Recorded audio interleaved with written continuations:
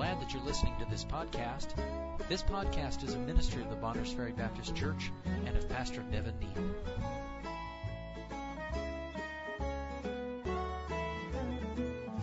Stand with me if you would, please. Let's read verses 31 through 40. This is the command God's giving Moses when Moses is on Mount Sinai about the tabernacle. He says, "Thou shalt make a candlestick of pure gold, of beaten work shall the candlestick be made. His shaft and his branches, his bowls, his knops, and his flowers shall be of the same." How many of you are confused already? Knops and bowls and flowers, and we'll try to get a little explanation. Let's move on, verse 32. "And 6 branches shall come out of the sides of it, 3 branches of the candlestick out of the one side, and 3 branches of the candlestick out of the other side. 3 bowls made like unto almonds, with a knop and the flower in one branch, and 3 bowls made like almonds in the other branch, with a knop and the flower, so in the 6 branches that come out of the candlestick. And in the candlestick shall be 4 bowls made like unto almonds, with their knops and their flowers, and there shall be a knop under 2 branches of the same, and a knop under 2 branches of the same, and a knop under 2 branches of the same, according to the 6 branches that proceed out of the candlestick. Their knops and their branches shall be of the same. All it shall be one beaten work of pure gold. And thou shalt make the 7 lamps thereof, and they shall light the lamps thereof, that they may give light over against it. And the tongs thereof and the snuff dishes thereof shall be of pure gold. Of a talent of pure gold shall he make it with all these vessels. And look that thou make them after their pattern, which was showed thee in the mount." Thank you. You may be seated. For sake of our message this morning and the outline, if you take notes, we're going to begin with verse 40, the word that's used there, and that is the pattern. God is very specific. In every part of the tabernacle, He is very specific how He wants the work done. He raised up a man, you can read about him in the book of Exodus, named Bezaleel. He is, to my knowledge, the only man in the Old Testament recorded as having been filled with the Spirit.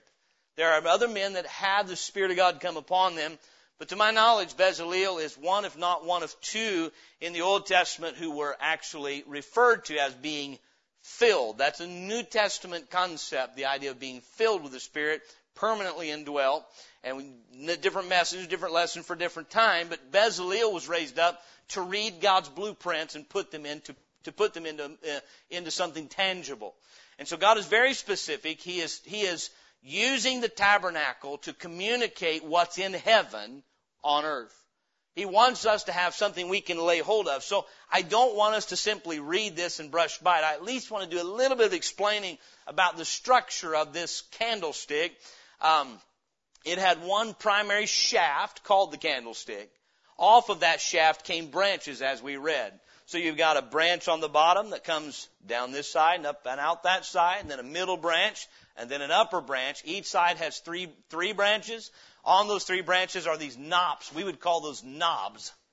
And above the knob, you've got a flower, okay, and an almond-shaped knob and a flower, so it's decorative. It's beautiful. You got an almond-shaped, you have the knop and the flower and so forth. 3 on each branch. So you have 3, 6, 9 on one side, 3, 6, 9 on the other side. That's 18 knops and flowers like almonds. Then on the top, you have the actual bowl with the olive oil, and then that bowl is where your lamp. It's your lamp on the top of those sticks. And so all together, you've got 7 lamps burning. So you have your primary candlestick, and then on that, there's 4 knops like almonds and flowers. So there's 4 on the main shaft. The point is there's a main shaft of supply, and the branches, it's the same visual picture as I am the vine, ye are the branches. It's the same, typified in a candlestick rather than a branch. You have one main supply, and it's all, these were not attached through welding. It's all one work. That speaks of integrity. It's one work. It's just exactly like Jesus' garment. How many know there were no seams in Jesus' garment? No seams. You can read about it in the Bible. People say clothing isn't important. It is. Christ's clothing made a statement about who He is. So does ours. That was free. I just threw that in for free. Okay? We identify Christ's garment, no rending in it. You're not going to tear it apart. You with me? Integrity. It was woven throughout, no seams whatsoever. And even so it is with this candlestick. There's no seam where you're going to break off. And so there's so much symbolism there. God was very specific.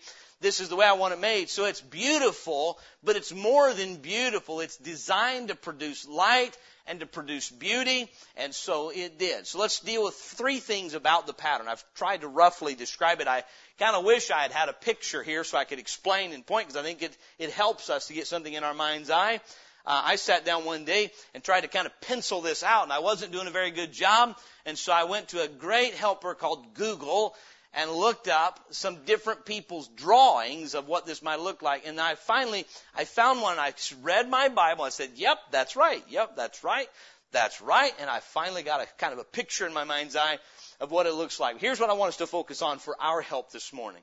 The pattern of the candlestick. Let me ask you this question. How many believe once the candlestick was made by Bezalel that every few months they were redesigning it? Why not? How many think Bezalel said, the one branch and the one beaten work, all of pure gold, it's a little challenging, a little hard to produce, Moses. I think what I'm going to do is I'm only going to do 4 branches, 2 out of each side.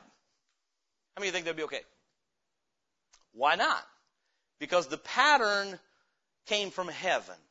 The design was not Moses' design. God told Moses, you see that this is done according to the pattern that was shown in the mount. He says that concerning all the furniture here in verse 9 of the same chapter, Exodus 25. He said, according to all that I show thee, after the pattern of the tabernacle and the pattern of all the instruments thereof, even so shall ye make it. Now don't lose me in the first part of this message, because we'll make our conclusions with the Lord's help toward the end. But the pattern was not something that Moses said, I think this would look cool in the tabernacle. No, the pattern was God said, I have a purpose. I have an intention, and this is what I want this candlestick to look like. He gave him how it was to be made, and he would repeat that again. We'd find in Exodus chapter 37, the specifications for the pattern of this candlestick are repeated once again in verses 17 through 24. Yet again, Leviticus 24, verses 1 through 4. It's important, and the specifications are always the same. The only modifications I can find are later. Solomon built a temple. He built the candlesticks according to the exact specifications. He just multiplied and made, I think, 10 of them, because the temple was so much larger than the tabernacle. And God permitted him to do that. My point is this.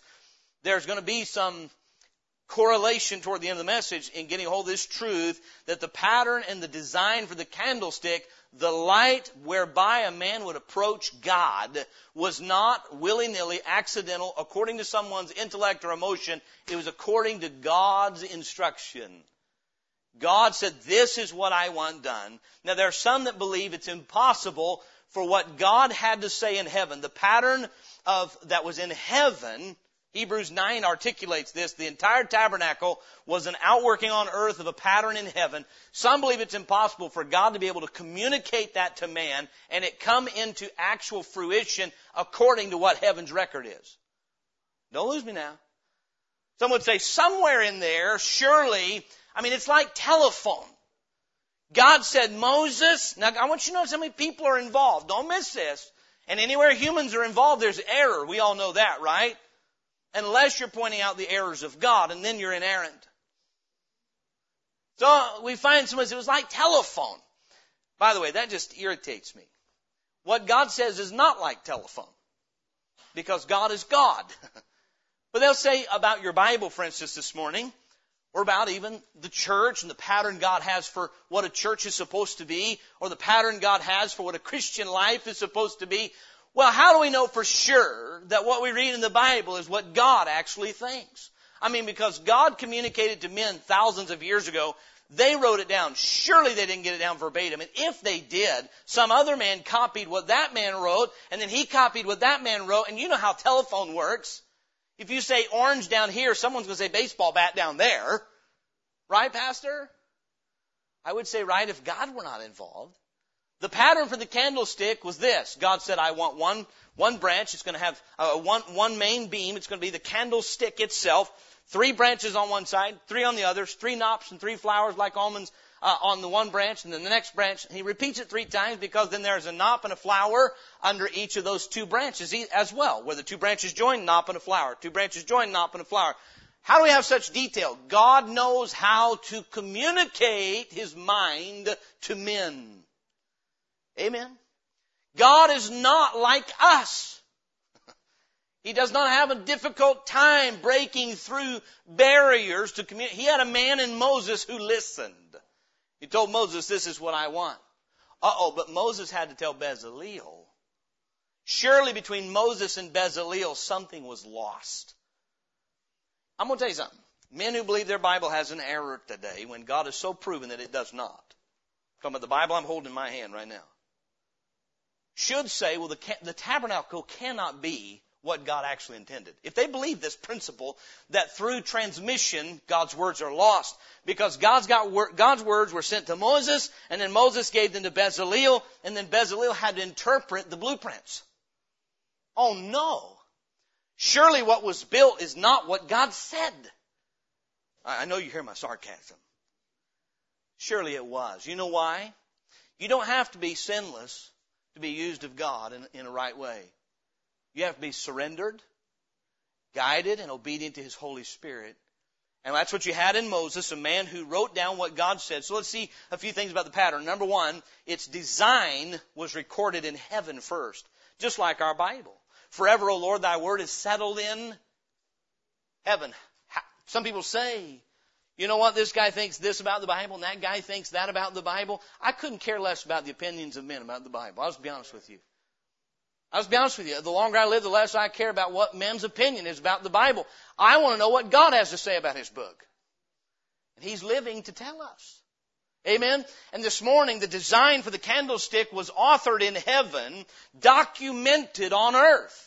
Exodus 25:40, the Bible says, and look that thou make them after their pattern, which was showed thee in the mount. Moses, I want you to get this recorded. I want you to get this down. I showed you a pattern. I want you to get it so that you can hand it to somebody else, and they will know what I've said.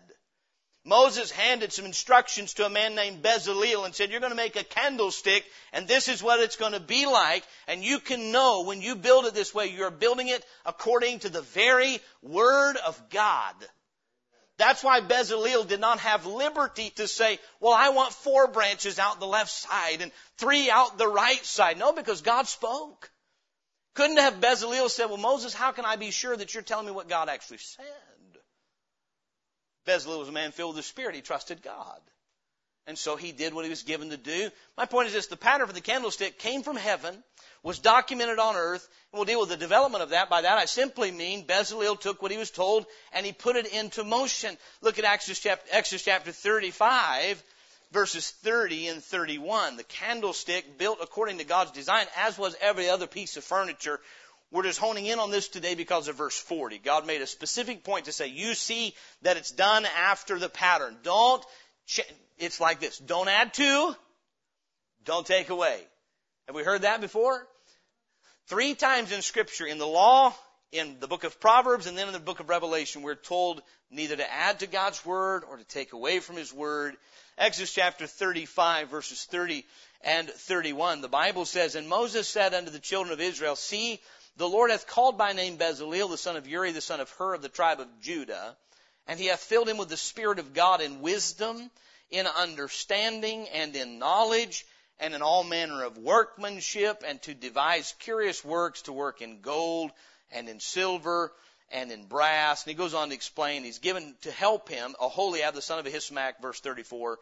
And so then, Bezaleel was specifically gifted by God to incorporate the instruction of God through the hand of Moses. And so then we find the design for this pattern was authored in heaven. The documentation was at the hand of Moses. By the way, you want a fun and encouraging and helpful Bible study, study the phrase in your Bible, the hand of Moses. Just study the hand of Moses. When God called Moses to serve Him, He said to Moses, what is that in thine hand? And it was a shepherd's rod. And the Lord said, throw it down. He threw it down, turned into a serpent. Moses ran from it, and the Lord said, pick it up. And he picked it up and turned back into a rod. And God says, now I want you to go to Pharaoh. And then He said, take your hand and put it in your bosom. What did He say to put in his bosom? Not his tongue, and pull it out. It was leprous. Put it back. White as snow. God from the beginning was emphasizing Moses' hand. What did Moses say to God? I can't help you. I can't serve you because of what's in my mouth. God said, I want your mouth. I want your hand. Now you think about what God did with the hand of Moses. With that rod, he parted the Red Sea and he brought it back together. With that rod, those plagues came on Egypt. With that rod, he would strike a rock and water would come out, all with his hand. But you know what more important he did with his hand? We have 5 books in our Bible that came from his, not his tongue, his hand. God said, write these things in a book, and he did. My point to you this morning is from the very beginning, as God began to give us record of his own mind, he did it through a hand. He chose written communication over verbal communication. Moses says, I'm concerned about my mouth. God says, I'm not. I want to use your hand. Write what I say. And so God did. He gave us a written record of the pattern in heaven. And so we have that today. Bezalel develops that pattern into a literal candlestick so that when it was done, he could know, I know God is pleased with this. Why? Because it's according to God's pattern. May I say this? Far before man ever came into the world, there's a pattern in heaven of what righteousness is. His name is Jesus Christ. And he came down in human form and showed us what righteousness is. Precisely heaven's mind communicated on earth through the person of Jesus Christ. And praise God, we have for the record of that in our Bible. So the pattern of the candlestick, we won't belabor that. Number 2, the preciousness of this candlestick. It's made of pure gold. Part of what makes this thing precious is its construction. It's the material it's made of. We understand gold is the one thing that seems to retain its value as far as earthly things are concerned. You can't take it to heaven, but it's a good picture and type of true value, things of true value. I am told that an ounce of gold today will buy basically what it would have bought 1,800, 1,900 years ago. A suit of clothes, a pair of shoes, a very nice suit of clothes, and a very nice pair of shoes, right?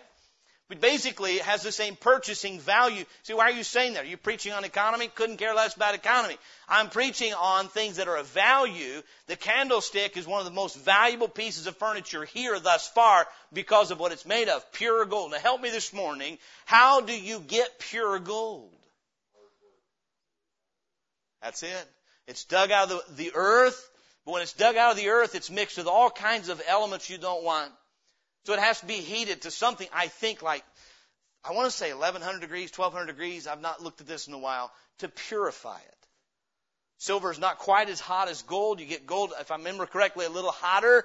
And what happens is it burns off all that dross. God says he wants this made with pure gold. He doesn't want this gold mixed with brass, gold mixed with iron, gold mixed with dirt. I want it pure. Therefore, it's going to have to come out of heat. You say, what's this have to do with? You know what? Our Bible, this Bible here we have today, I want to say this, because there's so much attack and assault today on the integrity of God's Word, on the purity of God's Word, and there has been since the Garden of Eden. But I want you to think, one of the questions we get all the time, one of the questions I get most, and so I must talk about it much, is over which Bible, Pastor, which Bible? We're English-speaking people. There's a lot of English Bibles. This morning, help me. Which English Bible today do we have that is the direct result of fiery persecution? The only. Every other is the result of an intellectual get-together and big finance. It's the truth. Making Bibles today is a money-making industry for publishing houses and wicked men. Amen. This Bible, you know, there's one English Bible that if this church today wanted to print, the only person we have to ask permission is God, and it's the King James Bible. The only English Bible we can print that we don't have to ask copyright permissions from anybody but God. You with me? You check me on that. You check me on that. So I've seen a King James Bible with copyright in front. If you find a King James Bible that's copywritten, it's maps, it's charts, the text of this scripture, anybody can print it anywhere, anytime, as much as they want. You check other translations, you got to get a hold of the publishing house and ask, can we use that in a slideshow? Can we give that away? Not this one. I'm trying to say to you this morning, gold, pure gold, there are reasons. Look, we didn't wake up one day and say, you know, my grandpa had a King James and I feel warm fuzzies about it. There's reasons from God's Word we hold the positions we hold. Listen, it's not, you say, and I'm not here to pick on anybody, but it's important. It's important. Let me ask you a question very quickly. If I quoted you this verse this morning, 1 Corinthians 1:18, that's right here behind me. For the preaching of the cross is to them that perish foolishness, but unto us which are saved is the power of God. Now I'm going to make a minor little change, just a little one. Just a little one. For the preaching of the cross is to them that perish, to them that are perishing. I'm going to put an ing and an r in front of perished. For the preaching of the cross is to them that are perishing foolishness, but unto us which are being saved, it is the power of God. Does that change the meaning of that verse? How come? Is there a different, what's that? Salvation is not a process, it is an instantaneous event. And if I change that verse, for the preaching of the cross is to them that are perishing foolishness, but unto us which are being saved, it is the power of God. I just changed the entire meaning. Some say, well, those little additions, by the way, that's in a Bible that's much easier to read than your King James, but worth a whole lot less. I just quoted from the New King James, by the way. New King James Version. You look at them. Any one you want to find. 1 Corinthians 1:18 tells you you are being saved. It also says, Zechariah chapter 13, verse 6, what are those wounds between thine arms instead of in thine hands? So why do you bring that up? Because those are subtractions and additions from what God actually said. So say, Pastor, it's a matter of opinion of how that should be translated. Only if there's not a God. Only if the Holy Spirit of God is not superintending the work of His own Word. You say, what does this have to do with the candlestick? Everything. What was it made with? Any old material or pure gold that came out of refining fire? Pure gold that came out of refining fire. Psalm 12:6 and 7. The words of the Lord are pure words, as silver tried in a furnace of earth, purified 7 times. Thou shalt keep them, O Lord. Thou shalt preserve them from this generation forever. Psalm 19, if I may, likens God's word to gold. Psalm 19. And it's interesting that God would liken that. It is a treasure on earth that requires a refining, purifying process. But when it's done, all the human earthly elements are burned away, and all that's left is something pure and precious. And so then Psalm 19 tells us that the Word of God is like gold. It says, verse 9, the fear of the Lord is clean, enduring forever. The judgments of the Lord are true and righteous altogether. More to be desired are they than gold, yea, than much fine gold, sweeter also than honey and the honeycomb. And today, when God said, I want a candlestick, I want this built on earth. I don't want it just built out of whatever you can find. I don't want it built out of the cheapest material. I don't want it built out of what is easiest to get. I want it built out of pure gold. So what made the candlestick precious was its purity. Number 2, what made it precious is, we will call this, its perfection. How many branches did it have? 7. In the Bible, 7 is a number of completion, meaning this candlestick will provide enough light. There'll be no need for any more. He didn't say 8 branches. He didn't say 6 branches. And again, you study your Bible. 7 is when God said earth is complete. Day number 6, He finished. And on day number 7, the Bible said He rested, for He had finished or ceased from His works. Meaning, He says, I'm done. It's complete. It's all finished. And so then 7 throughout Scripture deals with completion or perfection, the idea of something being finished. And so what we would see in this is the perfection of this lamp. What if you went in there and somebody says, well, I'm afraid of the dark. I'm afraid of the dark. You know what Moses would say? No need to be. You got a candlestick in there. But it's not enough light. I need more light than it provides. And don't miss me this morning. People say, well, I appreciate the Bible, but there are some issues it doesn't deal with. It's perfect. We need nothing more. The LDS tell us, well, we needed the Book of Mormon added for clarification. It doesn't contradict the Bible. It's just more revelation. We don't need any more. It's perfect. It's complete. The word of the Lord is perfect, the Bible says. It's tried. It's precious. It's perfect. The number 7 deals with it was complete. The lamp had enough light. It had 7 branches, and that was all it needed. And so then we see the purity, the preciousness of it is seen in its purity, its perfection, and of course in its purpose. Its purpose was you're going to walk in that tabernacle. Natural light is behind you. You now need light ordered by divine command. Listen. The closer you get to God, the less you're relying on natural light and the more you're relying on divinely given light. You with me here? Some people say, well, God gave everybody common sense. Well, it's not so common. Amen? No, God gave us a book, friends. Don't, listen here. Proverbs 3, 5, 6, and 7. Trust in the Lord with all thine heart. What does that look like? You know a lot of people say trust in the Lord is? I really feel in my gut that God's telling me, you better not trust that.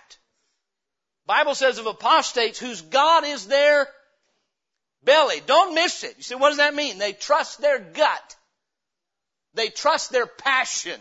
They trust their strong urge. They trust that strong sense. I'm going to tell you something. I tremble to think what I would be this morning if I followed what I felt like being and doing in my natural flesh. I'd probably be burning in hell. Honestly. But you know what God says? Trust this. He gave them in the service of God, He gave them a candlestick that was made of pure gold.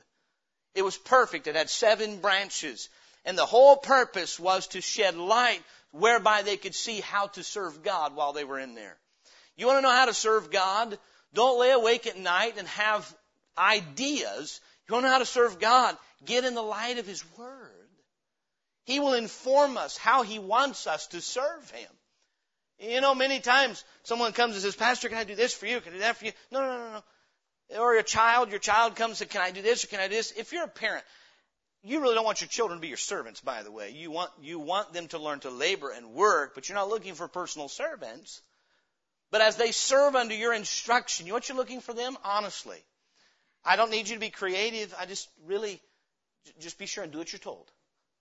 We will instruct you, we'll educate you, we'll tell you, and if we can't, we'll get you somebody who can. The idea would be this, and that may be the poor analogy, but God is not looking for us to come up and be creative for Him. God knows what He's doing. He knows what He wants done today. He's looking for His people who walk and serve in the light of His Word. Listen. How many of us can agree our nation is way adrift? Amen. How many of us can agree that directly correlates with the attitude toward this book? Now listen please, and my word it doesn't matter. You need to judge this out for yourself. I've watched in my lifetime though, the attitude of the general public change toward the Bible. It was already changed much when I was born. But then what we've watched is the attitude toward those in civil authority toward the Bible change from, well, it's a good book and it's good to have around and it's good to lay your hand on and swear somebody into office and we'll open Congress with maybe a scripture and a prayer to, oh, it doesn't need to be around. Prior to my birth, it was booted out of our schools, yes? There's no room for this book there. The halls of learning have become halls of deceit. It's truth. Now, here's where I'm headed. Now the book is becoming unpopular in church. It's truth. Take a Bible verse and preach opinion, but let's not serve in the light of God's Word itself.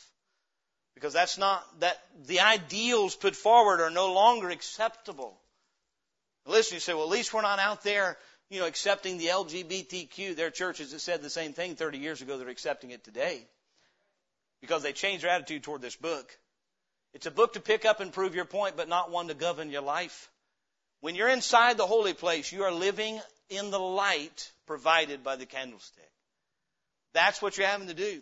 That's what's providing light to see how to serve God, how to offer the incense, and so forth. And so the preciousness of the candlestick is in its purity and what it's constructed of, its perfection, 7 branches, its purpose to dispense and disperse light to that entire holy place while you're serving the Lord. Thirdly, the partaker of the candlestick.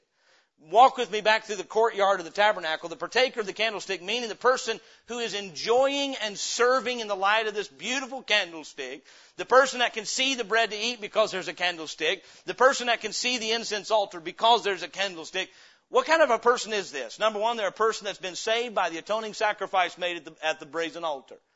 You don't get to the candlestick and the light of it unless you come through the altar first. The person today that's going to enjoy and live in the light of God's Word has submitted to the cross.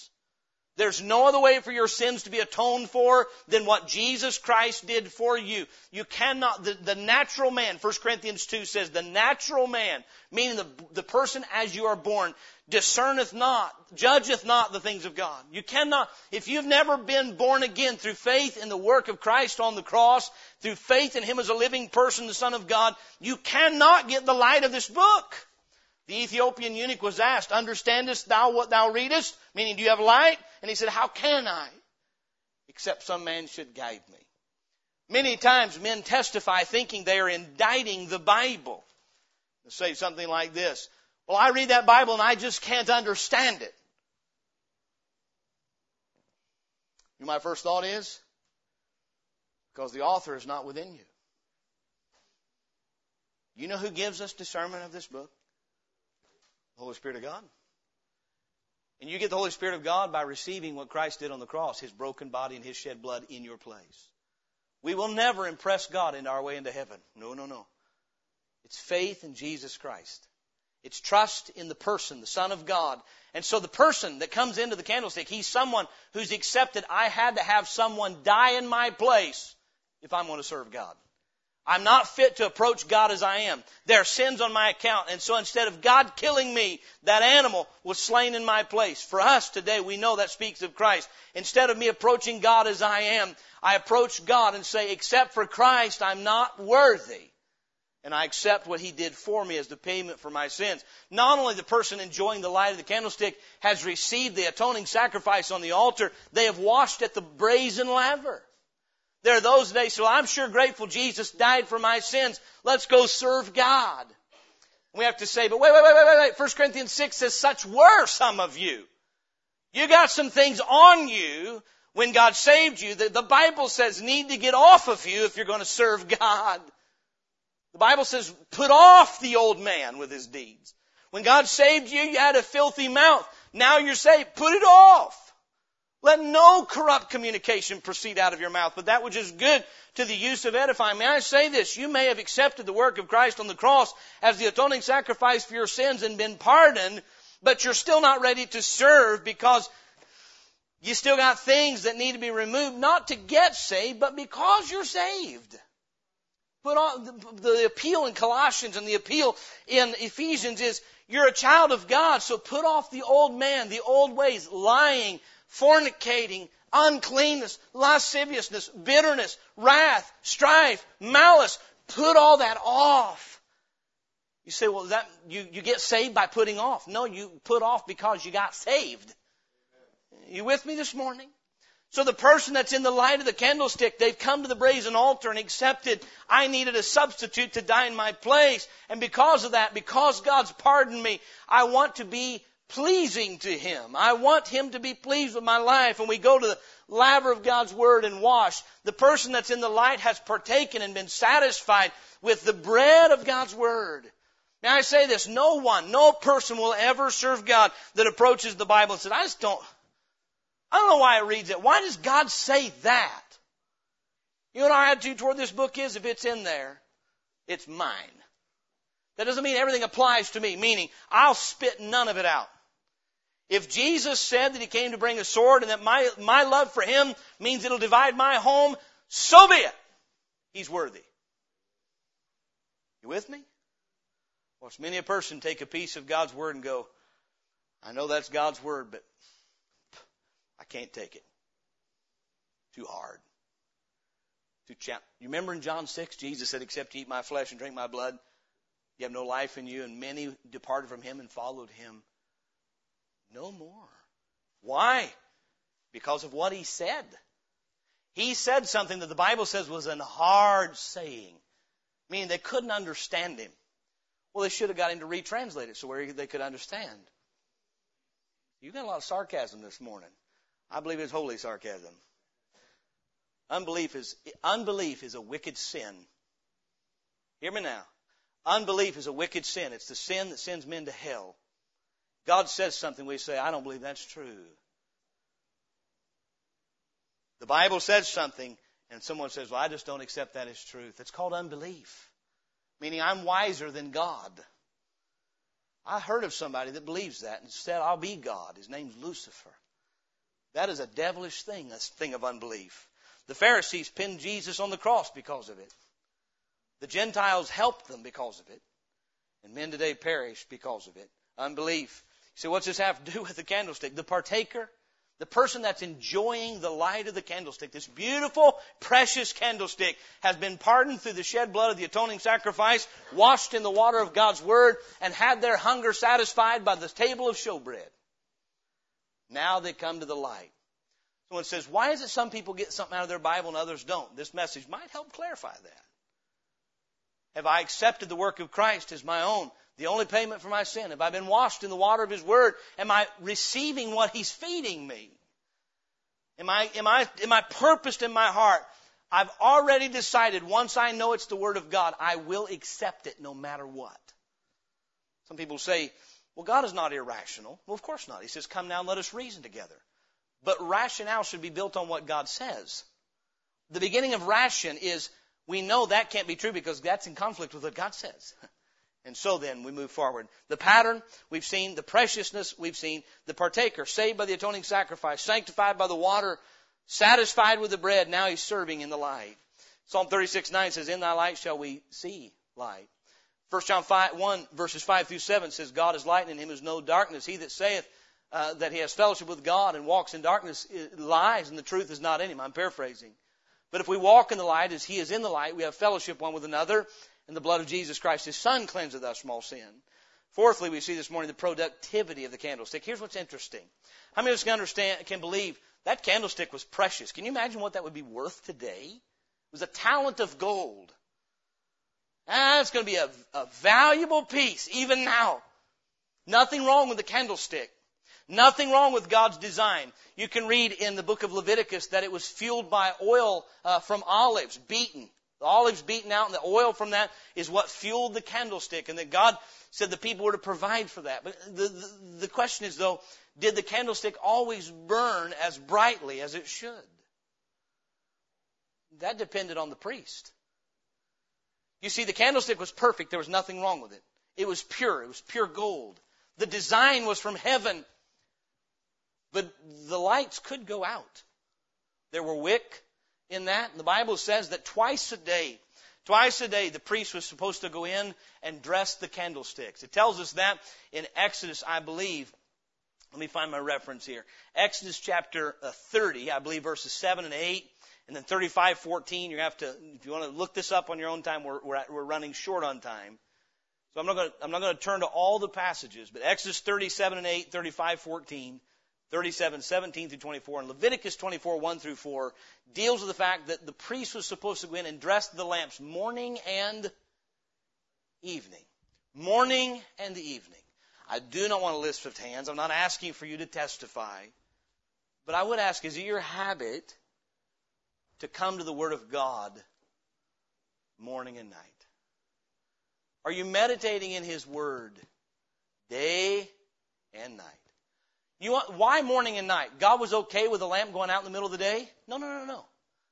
He had to dress the lamps in the morning, meaning trim the wick and fill the oil. Trim the wick and fill the oil. He had to do it in the morning and had to do it in the evening because the Bible says it was to burn perpetually. You are never walking the holy place and that candle not be burning. Meaning it was to be shedding light at all times.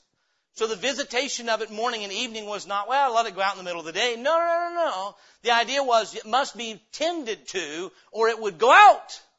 It's a perfect candlestick. It's a pure candlestick. But there was a human element that was going to determine how much light was put forward. Two things. Notice this. The productivity of it was based upon, number one, the fact that it had to be filled regularly. Ephesians 5:18 says, and be not drunk with wine wherein is excess, but be filled with the Spirit. We have a misconception in our day that the filling of the Spirit is this strange, weird experience that only a few elite Christians have known. When Ephesians 5:18 commands every Christian to live in that experience daily. And be not drunk with wine when it is excess, but be filled with the Spirit. You know what happens when a man gets filled with wine? And by the way, I detest hearing we need to be drunk in the Spirit. That's not what that book says. It says be not drunk. It says be filled with the Spirit. If you're drunk, those spirits are going to rule your tongue, your feet, going to get you in some accident, ruin your life, your family. No, don't be drunk with that. Be filled with the Spirit and let Him control your life. These little candles, these lamps on these 7 branches had to be faithfully filled for the light to burn. The word dress means trim. How many of you have ever trimmed a wick on a lantern?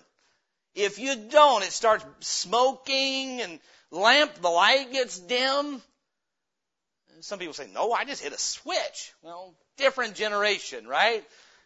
You trim a wick, it burns brighter. You know what? Twice a day, evening and morning. I love Psalm 1. Blessed is the man that walketh not in the counsel of the ungodly. You leave the natural light behind you. Nor standeth in the way of sinners, nor sitteth in the seat of the scornful. But his delight is in the law of the Lord, and in his law doth he meditate day and night. May I say this morning? The light of God's Word will get dim in your life if you don't tend to it. You've got to tend to it.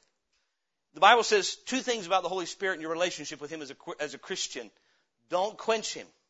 1 Thessalonians 5 says, quench not the Spirit. 4 words in that verse, and one of the most important verses and most disregarded verses among God's people today. Quench not the Spirit. The Bible is being preached, you're reading your Bible, and something dings your conscience, something tinges you. You think, I wonder if that verse applies to me. Don't walk away and wonder. No! If God's Holy Spirit is speaking to you through His Word, don't walk away and say, well, I hope that wasn't the Holy Spirit talking to me. That's quenching. Quench means to put a flame out. Do you think that relates to our candlestick this morning? You realize you can quench the Spirit by putting a snuffer over the candle, but you can quench the Spirit by not what you do, but what you don't do. Do you know how Aaron and the other priests could quench that flame in that temple, in that tabernacle? Simply don't pour oil in and simply don't trim. It's the same analogy. In John 15, Jesus said, ye are clean through the word which I have spoken unto you. That was in the context of he that beareth not fruit he taketh away, but him that beareth fruit he purgeth. When you look up the word dress, it's the same as someone who dresses a vineyard. You purge away the dead. You purge away the burned on the wick. Why? So you can burn brightly. You know what God's Word does? On a daily basis, God's Word shows me that attitude has to go. It cuts me. It trims me. I need it. If not, I get dull. If not, I become something that God cannot use and shine through. And so this morning, for the lamp to be productive, the wicks had to be trimmed and the oil had to be poured in. You must regularly let the Holy Spirit of God take residence and possession and control of your heart and mind and body. You're indwelt by Him. How many of us agree? The candlestick was perfect. It was precious. But it's no good. It's not going to shine if the wicks aren't trimmed and the oil's not poured in. You see, I believe this morning, I believe very clearly on the Bible, someone indwelt by the Holy Spirit is not inherently filled with the Holy Spirit. Why do we believe that? Because to be filled is a commandment. Let me ask you something.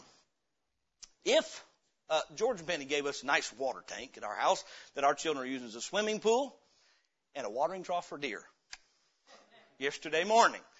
So we're getting ready for a boat. No, I'm kidding. They are watering in the watering trough. And so anyway, the kids are using that. Now let's say we put a hose in there. The supply is there. We turn the hose on. But I look out and the tank's not being filled. So I say, is the faucet on? Yeah, it's on. Well, what happened? Is the well not pumping water? Sometimes that happens. The well gets overworked and needs to catch up. No. Things are fine at the well. Well, what happened? I look. One of the kids is standing there and they've kinked the hose. I said, let that thing go so that can be filled. When you got saved, God put the Holy Spirit inside of you. And the only way not to be filled is to quench Him or grieve Him. He's got to be obstructed in some way. God will fill us if we let Him. What happens is he says, I want you to do what my word says in this portion of your life. Oh, but Lord, oh, I enjoy that. Oh, but Lord, what would people say? Oh, but Lord, I've never understood it that way. But is that what my word says? I know, but Lord, that would embarrass me. Lord, I'd look like a fool. Now the light's going out. He'll fill.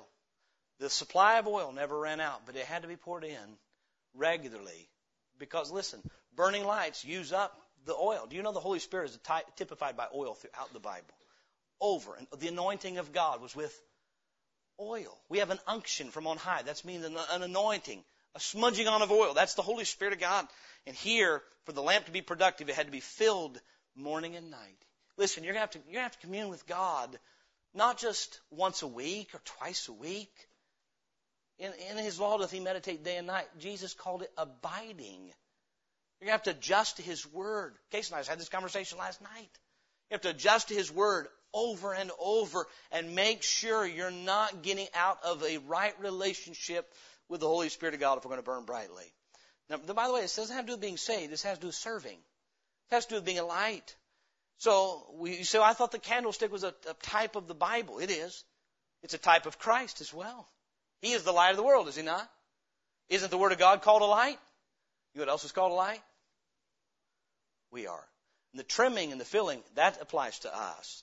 So it had to be filled regularly and trimmed faithfully. Finally, the parallels. I just mentioned them. John 8:12 and John 9:5. In John 8:12, Jesus says, I am the light of the world. John 9:5, though, He says this, as long as I am in the world, I am the light of the world. That's interesting. Why would He say that? Because in Matthew 5, in verses 14 through 16, He says, ye are the light of the world. You're not to be put under a bushel. You're not to be put under a bed. So who's the light of the world? Jesus? Yes. Or the believer? Yes. Or His Word? Yes. He's the living Word, given us the written Word, and we are epistles written of God and read of men. Meaning God is speaking to people through us. But I'm going to say this, there's a lot of dim believers today because God has spoken to us somewhere. The lamp is, instead of letting Him trim us and letting His Word purge us, there's a failure to do so. But may I say this morning, you say, Brother Pastor, I want to serve God. I want my life to reveal the truth about who He is. You know what light does? It does a couple of things. It reveals and it reproves. It reveals what is. You don't have to guess. Light makes things clear. One of the things we have today is people that are very much not clear on what's true. Is the Bible true? Is it not true? Is there a heaven? Is there not? Is there a hell? Is there not? God's spoken plainly on these things. But you and I are to be a light that reveals those things, reveals who the Lord is, reveals what sin is, reveals the judgment to come. So the parallels, it's a parallel to the Lord Himself. He's the light of the world. He is the light. His Word is the light in which we serve. It parallels the written Word. Psalm 119, 105, Thy Word is a lamp unto my feet and a light unto my path. Psalm 119, 130, the entrance of Thy words giveth light. It giveth understanding unto the simple. 2 Timothy 3:16, all Scripture is given by inspiration of God and is profitable for doctrine, for reproof, for correction, for instruction in righteousness, that the man of God may be perfect, thoroughly furnished unto all good works. And it's a picture of the believer, both the individual believer and the collective, the church. It's a picture of us. Let's close in Philippians chapter 2. Now, I understand that candlestick was inside the holy place, but I also understand this. It is a light provided by God, and you and I, as individuals and as a local church, are to be a light to this world, meaning making things clear, shining light, revealing what is true. Satan transforms himself into an angel of light, but is a deceiver.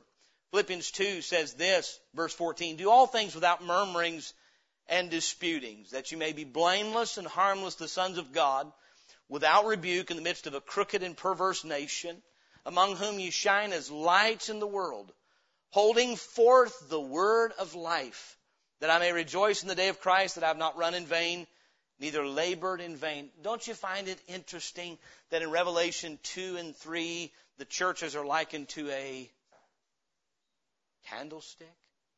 We're supposed to be not holding up our opinions, not holding up our ideals, not holding up what we want, holding up, thus saith the Lord. But you know what? At the individual level, hard to shine forth His Word if the author is not giving free course in our lives. Very difficult to speak for the Lord if we're not speaking to Him.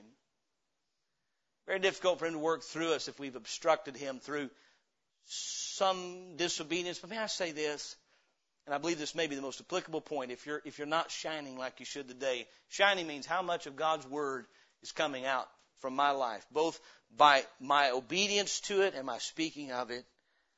I believe this, one of the things that would cause the lamps to go out quicker than anything else is simply negligence. It took great diligence on part of the priest to keep those lamps burning bright. You know what? It's hard work to study your Bible and get to know the mind of God. Hard work doesn't save anybody, but saved people ought to work hard. Can I say that again so I'm very clear? Hard work cannot save you, but saved people are called to work and should work hard. The Bible told Timothy, Paul told Timothy, study. That means diligently apply yourself to show thyself approved unto God. A workman that needeth not to be ashamed, rightly dividing the word of truth. I want to ask you this morning, are you trimming the lamps? Are you getting in the Word of God and letting it do its work on you so you can shine brightly the truth of God? Are you letting the Holy Spirit have His way? Are we making sure we're applying that won't happen on accident? You've got to spend time with Him, hear His mind, seek His mind. We're to dig for the wisdom of God like we did for gold and silver, Proverbs 2 says. Let me ask you this morning, if the effort you are putting into knowing the mind of God through the study of the Bible, I'm not talking about reading it to memorize facts. I'm talking about studying to know the mind of God. If you were to be paid and compensated in wealth for the level of effort you put into the study of God's Word, would you be a prince or a pauper today? I ask that this morning, not as an accusation, but as a challenge. So many times we are failing as Christians, not because we don't have the resource in our hands, but because we're neglecting it. One of the greatest sins today is negligence. We're just neglecting. We have a perfect book in our hands. What if a priest come out and said, I couldn't offer incense, couldn't see anything in there? What kind of a God makes it so hard to serve Him? I think Moses would have said, you're doing something wrong. There's plenty of light in there. Well, there's no lights burning when I went in. You pour any oil in the lamps? I didn't know there was a lamp. I couldn't see anything. It's dark. I had to come back out in the rest of the world so I could see what I'm doing. I'll be honest with you. The lack of stability among God's people has everything to do with the relationship with this book. I wonder if we compared the time we spend in what we know to be the pure candlestick of God's Word, investing in its light, letting it shine on us and letting it shine in us and through us. If we compared it to what we spend our time on other things. Listen, friend, we're in a world full of things that are as harmless as they can be until they take the place of this book in your life. And then all of a sudden, we're leaning on opinions of men, including our own, instead of the Word of God, and our light is out. And instead of representing God faithfully, we're just representing something or someone else. This morning, I'm going to trust the Holy Spirit of God to make application as He should. This is a message to Christians. If you're here this morning and you believe that you're justified with God through anything other than faith in Jesus Christ, let me urge you, don't leave the message behind. You need to come to faith in Jesus Christ. He's the only one that can make you righteous. You may be here and say, no, I'm saved, but my life is all defiled. Let God's Word cleanse you so you can serve. So I'm not satisfied, then eat the bread. Maybe this morning you say, you know what? I'm having a difficult time eating the bread and offering the incense because the lights are out. Maybe it's time to trim the lamps and let the Holy Spirit of God have His way. And I urge you this on a practical way. If, while the message is being preached, I've not given a lot of personal practical examples, but maybe the Holy Spirit is tugging at your heart. If you're saved, He's there. And He says, you know where the kink is at.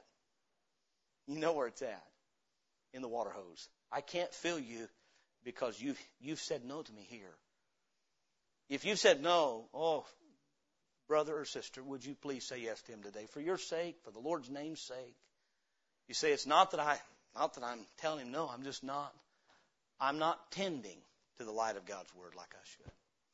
Can I encourage you? Make your way up here and bow a knee before the Lord. Talk to Him. Say, Lord, forgive me. If that's what the Lord wants you to do, I urge you. Say, Lord, forgive me. I've neglected your Word. Let's get that right today. Let today be the first day. I'd encourage you to go home, open your Bible and spend some time. I just heard it preached. What better, go home and open it again. Amen. Let's tend to the candlestick so that we can be the candlestick that we're supposed to be.